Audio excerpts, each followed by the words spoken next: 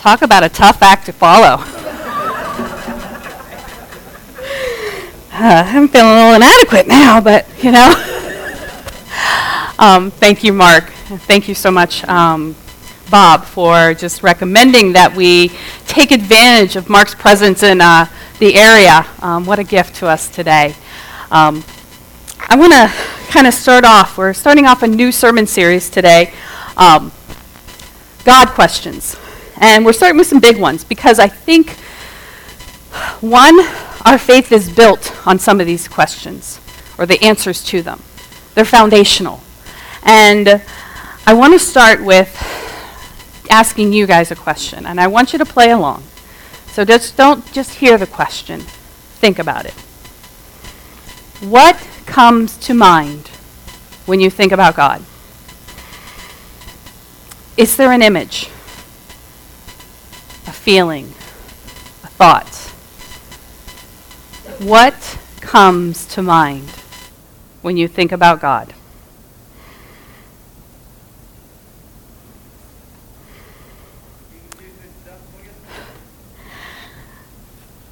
As a second grader, my teacher, and this was in a Catholic school, so don't get all riled up that we were talking about God or anything in a public school,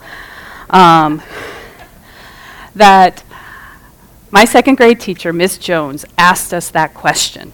And so think about a bunch of second graders tackling that question.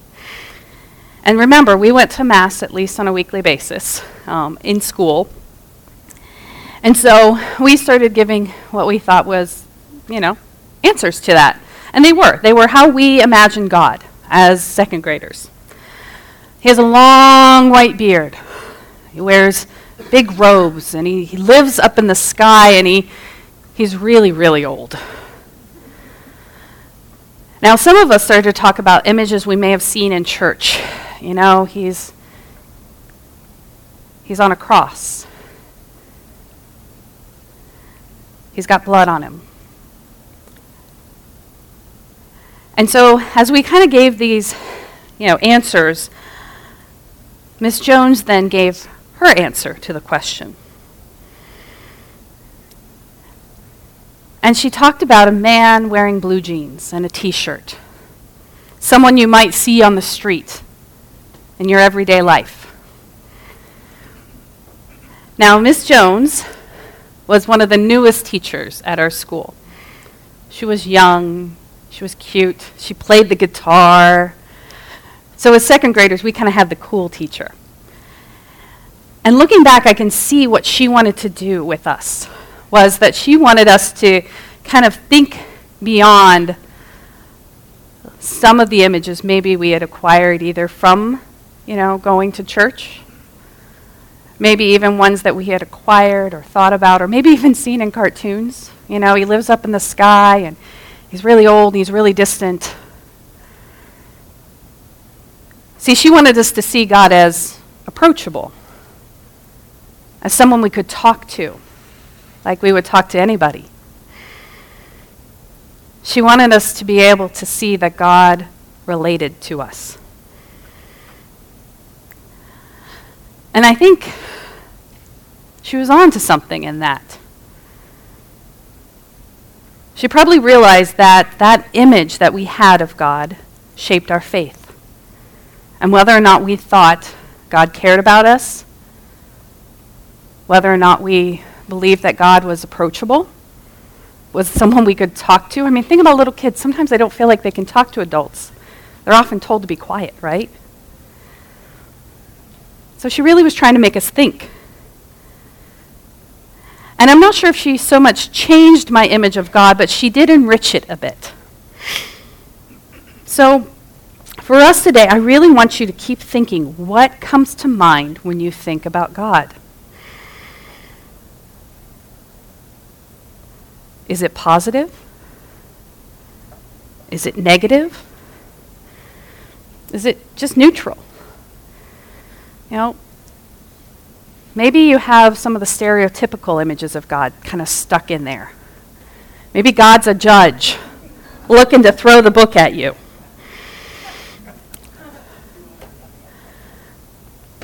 Maybe it's Buddy Jesus. This is a reference to a Kevin Smith movie, so it's not really suitable for church, but I like the image. Or is God more like a police officer looking to write you a citation, catch you doing something wrong?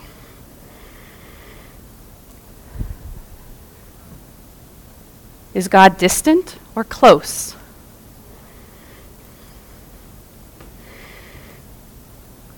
Or is God a genie looking to grant your wishes if you have the right lamp? This may not be the actual concrete image in your mind, but I think for some of us we have elements of that. That God is there to judge us. God is to catch us in the act. Or maybe God's just my friend. He's a cool dude. And I think there's an element in there of truth in it all, and yet there's some inaccuracy. So who is God? And I think this is a critical, almost actually foundational question to our faith, because it shapes our faith.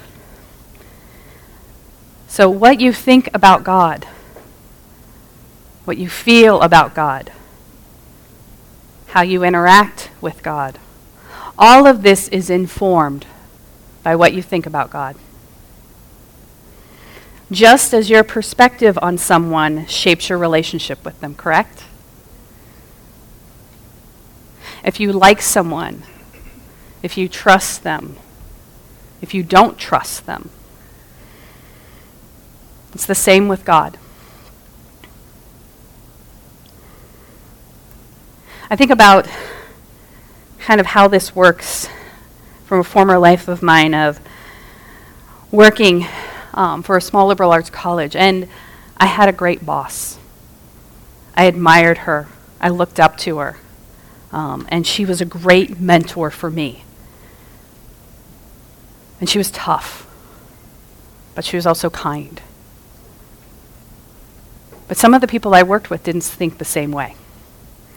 They saw some of her decisions as controlling or dictatorial. And so we had different perspectives on her because we had different perspectives and relationships with her. And so keep that in mind as we talk today about who is God. And a lot of things will shape that perspective for us, won't they? Sometimes they're things that we've experienced, whether we grew up in church or whether we didn't. What we've been told, maybe what we've read, what we've experienced.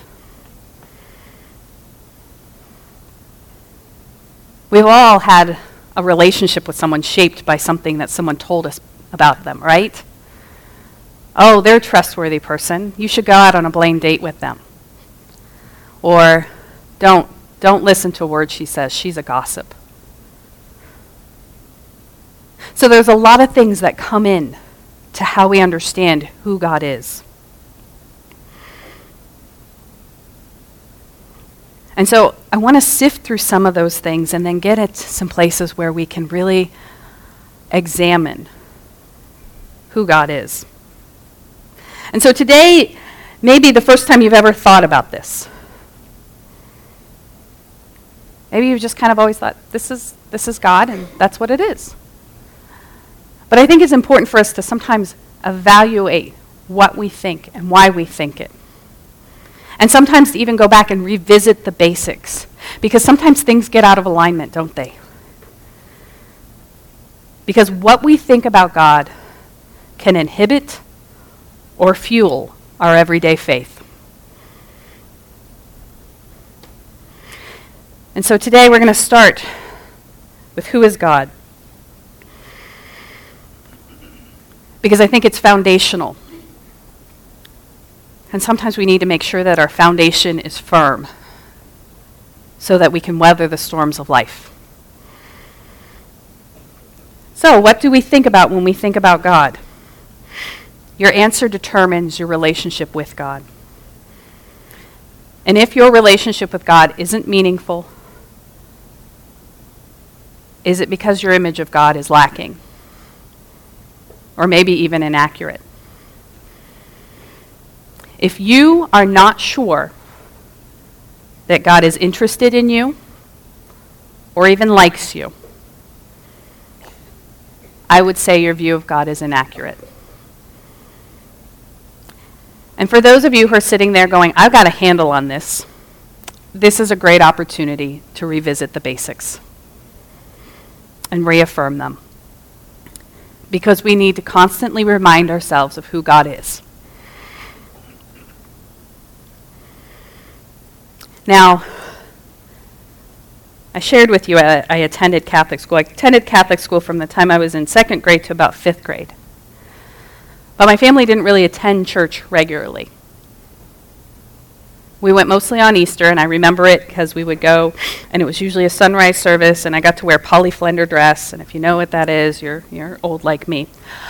I still have some of those tucked away in a hope chest that my husband says weighs too much. And in addition to Easter, I would sometimes go when I stayed the weekend with my aunt and uncle. Because they always went to church. That was a regular part of their week. And so when I was there over the weekend, of course I went with them. And I treasure those memories with them. But as a rule, we didn't go to church a lot as a family. And so when I was about in 6th grade, a friend of mine, Christina, she invited me to church. And I remember that her church was so very different from my aunt and uncle's little Lutheran church. This church was big, and they didn't have pews, they had chairs, and that was just weird. Because, it's so much easier to turn around in a pew and color that way when you're a little kid. If you sit in a chair, you kind of just got to sit in the chair. But I remember Christina asking me, and I went with her family, and like I said, it was a little different experience than what I had had growing up with my aunt and uncle.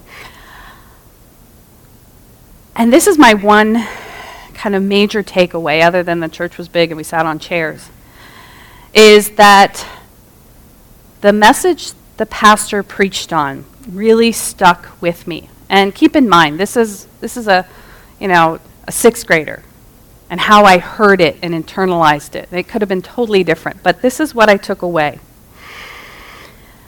is that God doesn't always hear our prayers. Now again, I could have missed something. I could have misheard it. But what I heard was that God doesn't always hear our prayers. And I remember some of the examples of, if you weren't serious in your prayer, or maybe you prayed and then fell asleep in the middle of it, God didn't hear it, or it didn't count. And so this shaped my image of God for years. I believed that I had to be so serious when I prayed, and I had to pray the right way. And that if I prayed in bed and fell asleep, it just didn't count.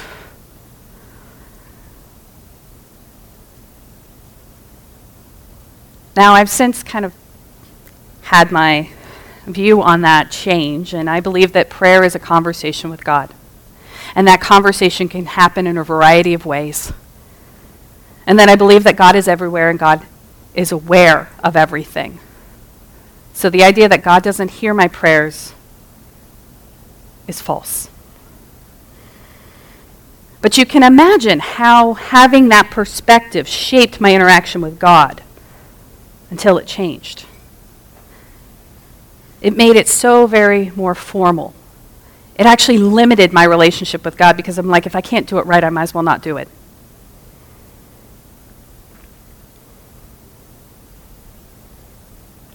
So I had to ask myself again, who is God? And one of the best ways that I have learned to know this is through prayer, through reading the Bible, actually, looking into God's story to see who that tells me God is. And then experiencing God in worship and in service.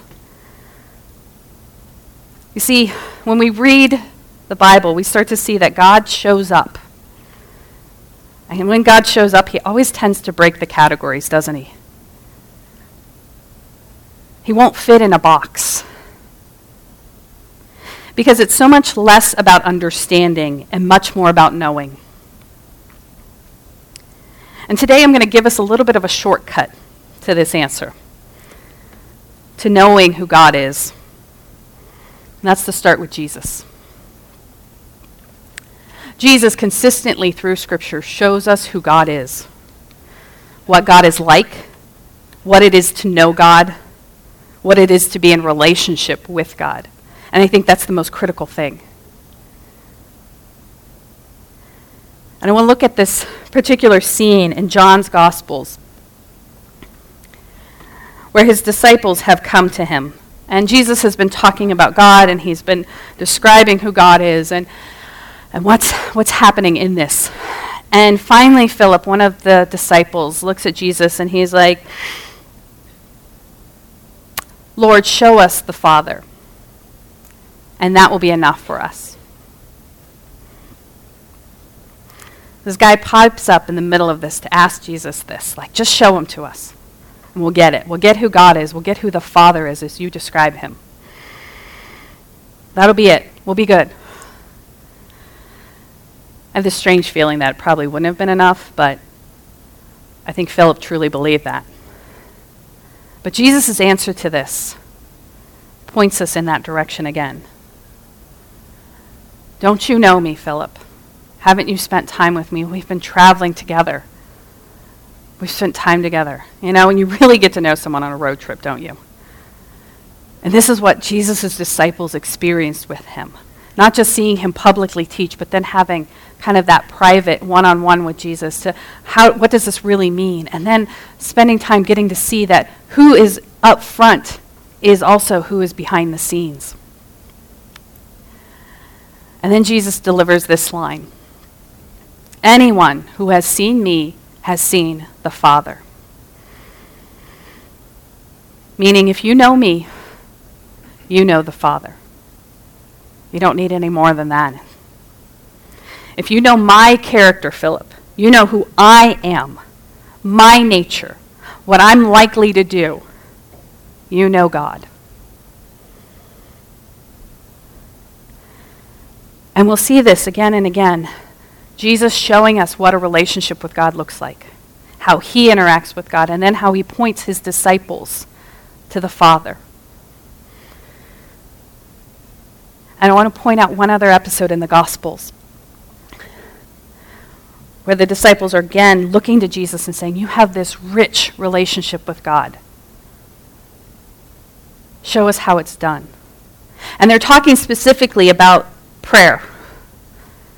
We've noticed that you have this amazing ability to connect with God. Show us how it's done.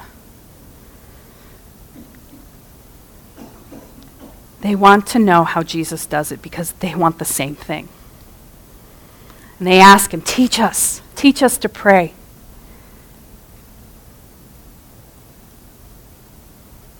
And Jesus gives them what we call the Lord's Prayer.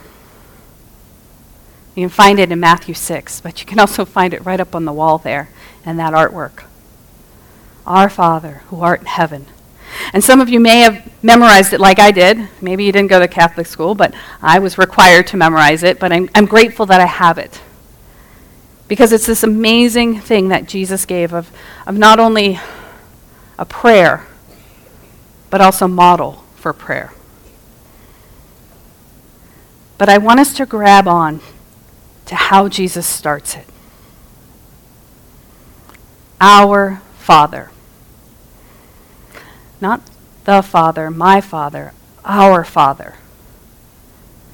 Now, we know, as we just kind of probably heard this again in December, is our Christmas stories of how Jesus is the Son of God. So, of course, he would call God Father. My Father, the Father. And we'll see this throughout the Gospels. Jesus will refer to God again and again as Father, especially in the Gospel of John. But here, in this prayer, where the disciples are asking, teach us how to pray, teach us the way, he starts with this means of addressing God. Not holy God of the universe, oh, most powerful one, which is very distant language, isn't it? It definitely places God in the appropriate place, right? Holy, one worthy of worship. But that's not how Jesus starts.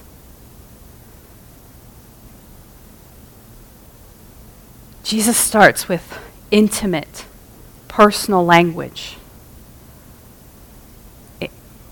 Our Father. Our Father. Think about that. This is family language. This is collective. A signal that we are one family, that we belong, that we are already in relationship with God. Our Father. Father implies relationship off the bat, because to be a father, you have to have children, don't you?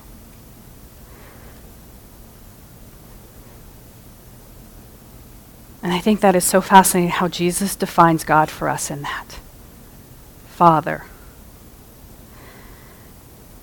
And the thing is that Jesus' disciples picked up on this. They picked up on it so much that early Christians followed suit.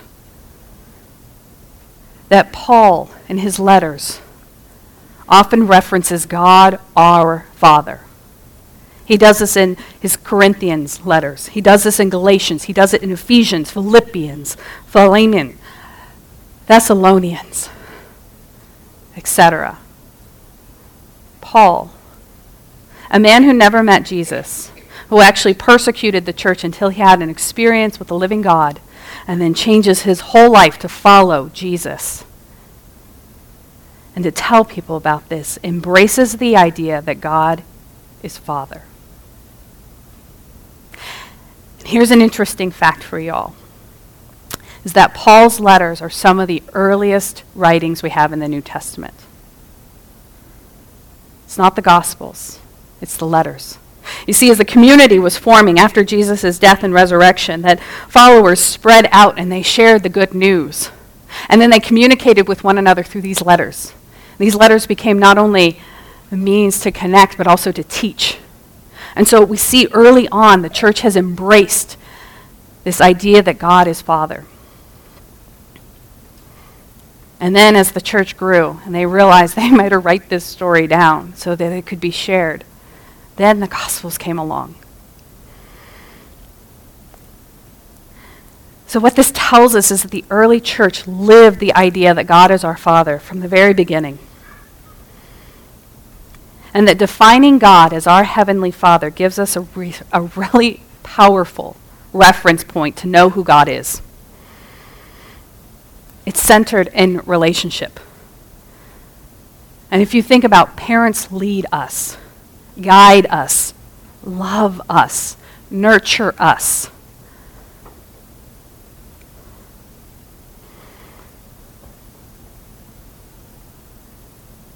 What do you think about when you think about God?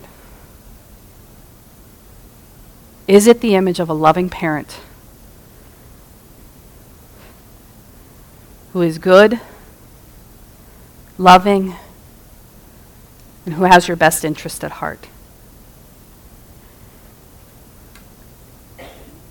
If this was your image of God, if this is what you think about when you think about God, what does that change about your faith? Does it make trusting easier?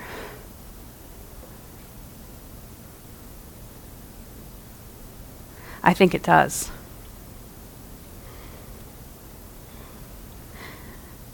And I think about how Jesus interacts with God as Father. It's always loving.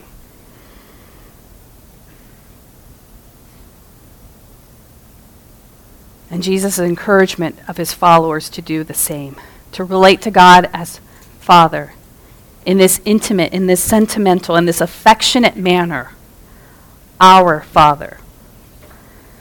And the thing is that this Father doesn't need anything from us. This Father isn't looking to live vicariously through us or control us. This is a Father who wants to be in relationship with us, who wants good things for us.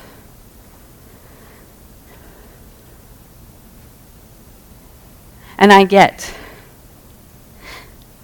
the reality that this can be a hard image for many of us to embrace. That some of us very well just can't accept it. That our very image of God is clouded by our insecurity. We believe God couldn't possibly love us like that.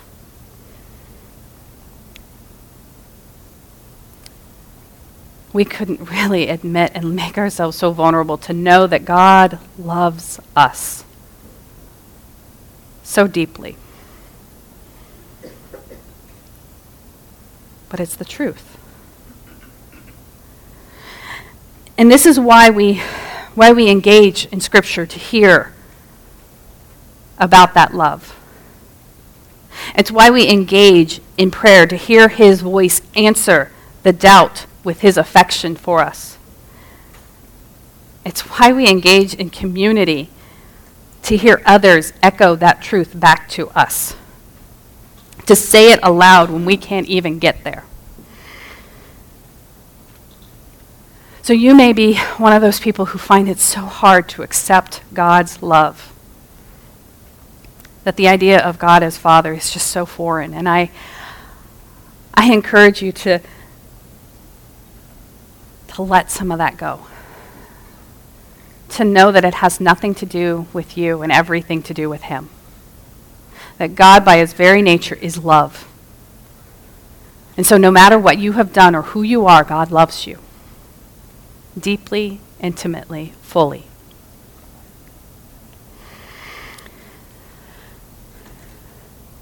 And I know that there is another category of people who cannot accept this truth, because the idea of God as Father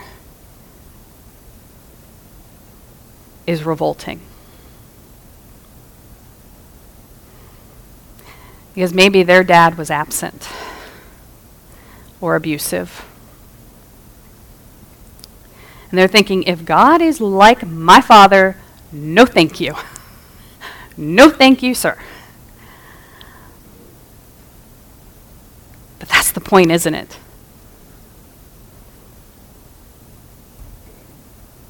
He's not like your dad. He's the dad you really should have had. Loving, compassionate, nurturing. A father who is for you, not against you. Who is with you, not absent.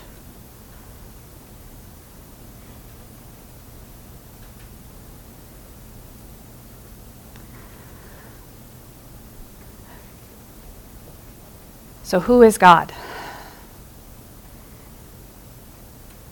What image comes to mind when you think about God? And are there some images that are inaccurate that you need to let go of? And I think that we often need to remind ourselves daily who God is. That God loves us as a good Father, a perfect Father. And then we need to lean into that example that Jesus himself gives us.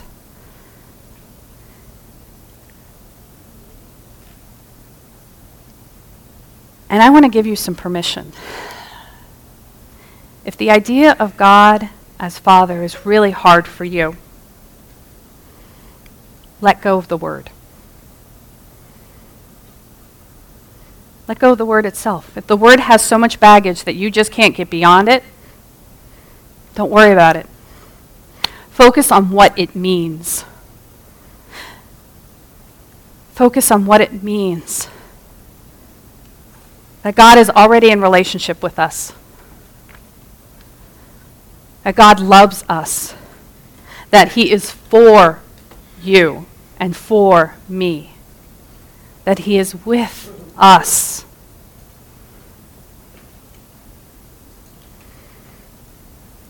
This is what is foundational.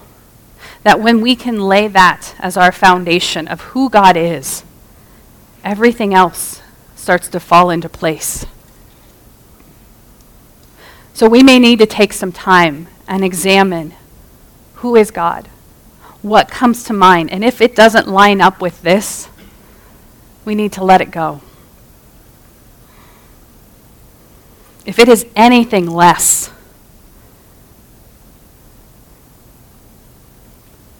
then we need to allow ourselves the time to just sit with the image of a good, loving parent who will not abandon nor forsake us. That when we have that image, think about that. Think about how many of your decisions in life might be different if you had that confidence of knowing how deeply you were loved. Think about how many storms you might be able to weather because of that. It might not change the circumstance of losing your job or having life fall apart at times, but knowing that you are loved and that you cannot possibly lose that love means that you can face the next day, because all is not lost.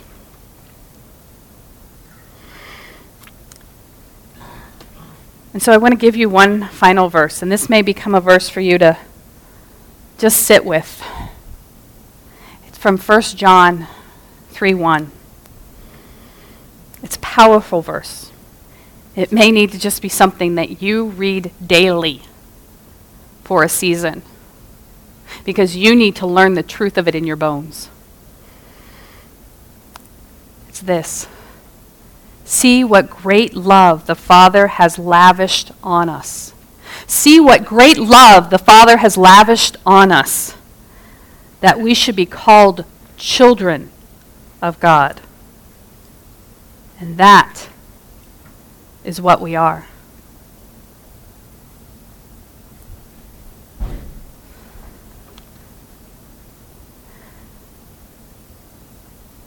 There is power in knowing who God is, because it shapes who we believe we are to be and who we are.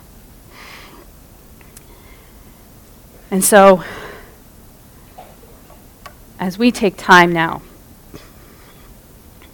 to go to communion, which is an opportunity every week here at Church in the Mall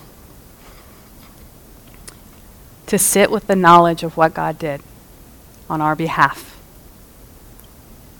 to partake of bread and juice in remembrance of that.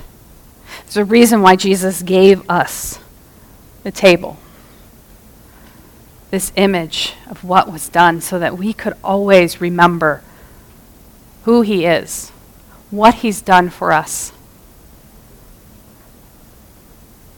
and take courage from that.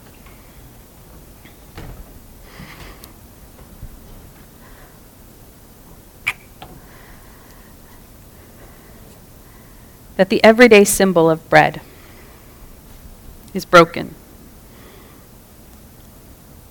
so that it may be shared and may give nourishment. Reminding us once again